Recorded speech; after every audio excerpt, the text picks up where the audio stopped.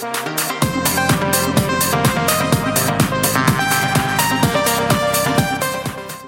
know that I take it back to day one with guests on this podcast, and I know all the interviews you do, you're so used to taking it back to day one.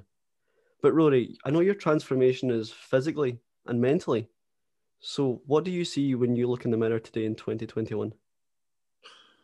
When I look in the mirror, I've always seen the good traits that I have, but I used to really fixate on my facial birthmark, and it would always be a case I would think to myself, oh, well, I can see the good traits, but no one else can. All they see is the birthmark. That's all that they focus on.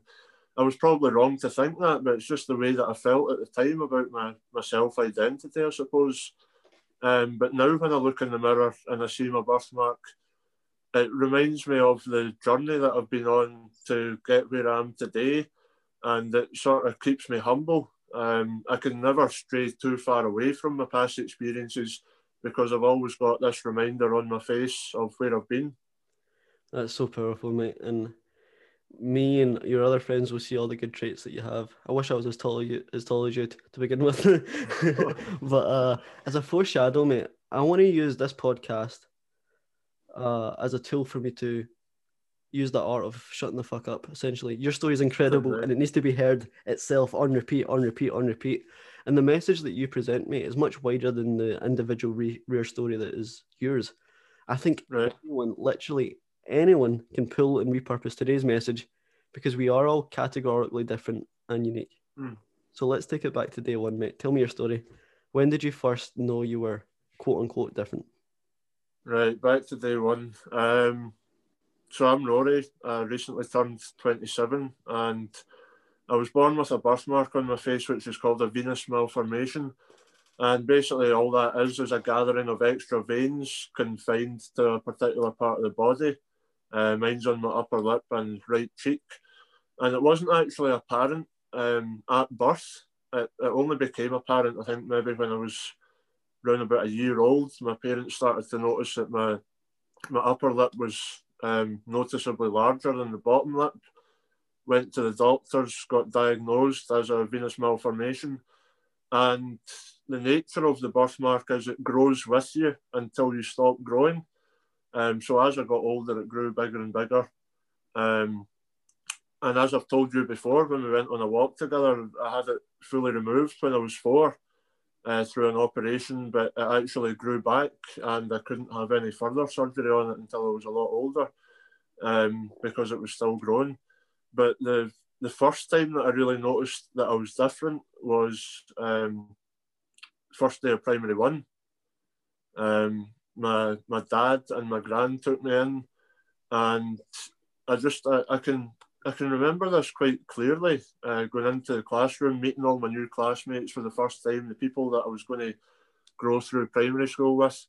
And I remember a few of the other children sort of being very focused on me and, you know, tapping their parents and pointing at me and saying things to their parents. And I saw a couple of the parents sort of trying to turn their head away from me to stop looking at me, and then going over and having a little word with them. And I suppose, obviously, I was only 4.5 years old at the time, so I wasn't mentally prepared to fully compute that in my head. But I remember that is the first time that I noticed that there must be something about me that is different. So that was the first time I recognised that there was a difference. And how did that stay with you? That first realization of feeling different. How did that stay with you throughout school? Well, it became very difficult to deal with because at the time I hated being the centre of attention, and for many years, and even still, because I still look a little bit different, it's just something that I've accepted. I'm always going to be a little bit different to the norm in terms of how I look, but at one point in time I really couldn't deal with it. And going through school, you know, whatever room I went into, or if people hadn't seen me for the first time, it's not something you see very often as someone with a birthmark on their face. And I am the person that a lot of people know know me for having a birthmark on my face. And as I got older through school, primary school was generally okay. But I know there are certain things in primary school that were sort of the foundation for the way that I ended up feeling in my late teens, in terms of looking different and people whispering behind my back and me walking past them. And, you know, I'm just beyond, you know, I'm a few metres away from them, but I'm still within earshot, and I've heard them say something nasty about me, or I've heard them, oh, I wonder what happened to him. And, you know, all these little incidents that were happening on a regular basis all built up into me really thinking, you know, I'm different. People are always going to look down on me. People are always going to prejudge me. And, you know, that just manifested itself into pretty full-blown depression by the time I was about 17. Wow. So at the age of 17, how were you? Was this the lowest of your lows? Did the microaggressions that were faced towards you have a snowball effect at this point? Yeah, absolutely. All these little incidents, as I said, people, you know, pointing out my difference and making it apparent that I do have a difference.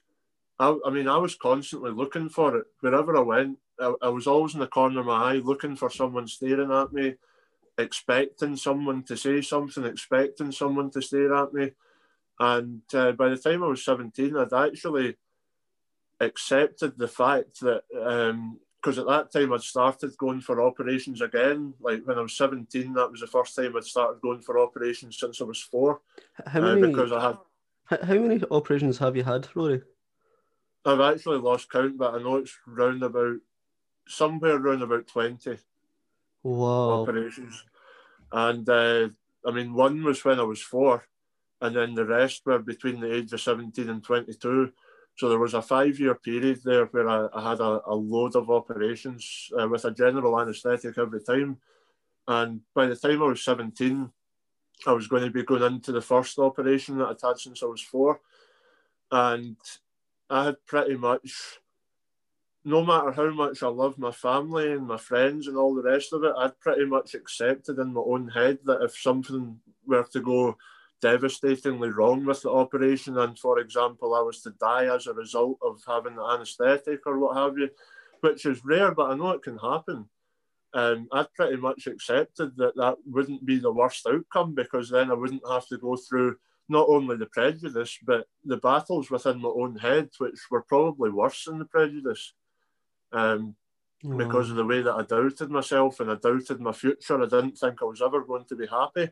Didn't think I was ever going to be confident. I didn't think I was ever going to be able to walk down the street or get on public transport without being consumed with anxiety, because I really, I mean, like, as I've told you before, a dentist waiting room or the doctor's waiting room, for example, that was like the worst thing that I could imagine.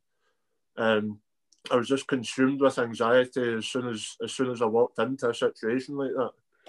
I'm so injected with perspective right now, Rory. And it's not even the first time I've heard that story about the battles that you faced in your head of tying your self-worth to the looks that you're given on the street and doubting your entire future and your job outcomes and your perhaps maybe relationship outcomes and friendship outcomes because of the battles that are going on in your head. So that's how it internally looked in your head. How did that reflect in your actions? Did you go out much? No, not at all. There's a period between the ages of 17 and 23, I would say. I was pretty much a recluse. I was unemployed for about a year at one point because of the operations I was going through. I was then unemployed for another 9 months because I was having so many operations at such a quick rate that I would have an operation and there was a 2 to 3 week period of recovery at home. You know, it was hard to get a job with all that going on, and I knew that it would be a lot to ask of an employer to willingly, you know, tell them that I've got these operations, I'm going to be off for 3 weeks at a time. Not only that, I didn't even have the confidence to go to a job interview.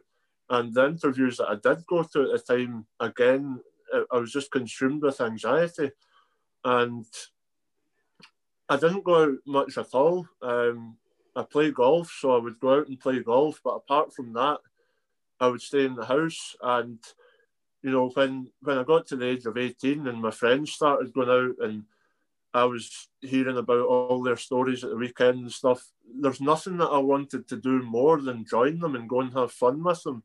But I couldn't bring myself to do it because the way I felt at the time, I knew that if I walked into a club or a restaurant or a pub or a bar, it was just going to be all eyes on me, and I really couldn't deal with it at the time.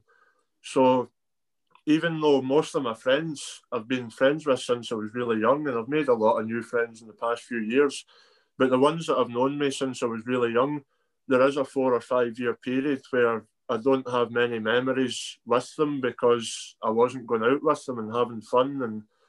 And I know that could have affected friendships because, they'd be used to seeing other people and not used to seeing me. And luckily, I'm still great friends with everyone I was friends with back then. And we've made new memories since then, and we've made up for lost time, I suppose you could put it. But, it still sticks with me that there was 4 or 5 years where I just didn't leave the house, and it's tough. But again, going back to what I said earlier, it's good for me to reflect on the dark periods like that because it shows how far I've come now. I'm reflecting on it now, Rory. I remember you told me that you spent your 21st birthday, the big pivotal birthday that even in America is like the gateway to freedom, the gateway to adulthood. You told me you spent that in your house upset and crying. And you told me just a couple of minutes ago that you couldn't go into nightclubs because you didn't want to be the center of attention. You didn't want to be known as the different guy in the room. But now you're this confident, ecstatic individual, and you embrace being different, or quote unquote different. Like that's what separates you from everyone else. But you say that you're the owner of a facial birthmark, but you really are right now the owner. You own that thing. It's amazing, mate. I'm so proud of you. I'm so proud of that story. I'm actually getting a bit emotional. Thanks, David. And my gut, like, actually just hear, like, I've heard it 2 or 3 times now, and boy, has it moved me again for like the third time of hearing it. So, mate, I'm just so proud of you, honestly. And I've only known you such a short period of time, but just one of my goals for 2021 is to become more empathetic because I suppress my emotions. And the way I wanted to cure that was by hearing perspective stories or struggles that I've not had to face myself. And mate, this is the biggest one yet. So thank you. No problem at all. To touch on what you said about my 21st birthday, that was, I still remember it. I got up in the morning and my mum and dad were really happy that day. They were, their son was turning 21. It was a big day. They presented me with this beautiful watch that I actually lost last year when I was drunk. But when you were making up for lost time. yeah, exactly. So yeah, they presented me with this watch, and I was so depressed, and I sat down on the sofa and I got presented with this watch, and they were really happy, and they could see that something was wrong because I just wasn't reciprocating the energy they were giving me, basically. And I sat for an hour and a half on the couch crying, an hour and a half, because it felt to me that I'd reached the age of 21, which is seen, as you say, it's like a pivotal moment, it's a milestone. And I was still going through all the feelings that I'd faced since I was 5 years old, and probably in a much bigger way, because the more time went on with me feeling that way, the more I couldn't see light at the end of the tunnel. And I always kept a glimmer of hope, and it's a little glimmer of hope that I always kept in the back of my head. You just need to keep going, be patient, because, it is going to come to fruition that you're going to get through this. But when I was 21, I'd been going through it for that long, and I was just fed up. And, I was 21, wasn't going out to nightclubs, wasn't seeing my friends that much, was very depressed, didn't know what was going to happen in the future, didn't know if I was ever going to be happy or confident. And, on a birthday that's as important as your 21st, it was a really heartbreaking day for me. But again, an important day in my story to show how far that I've come.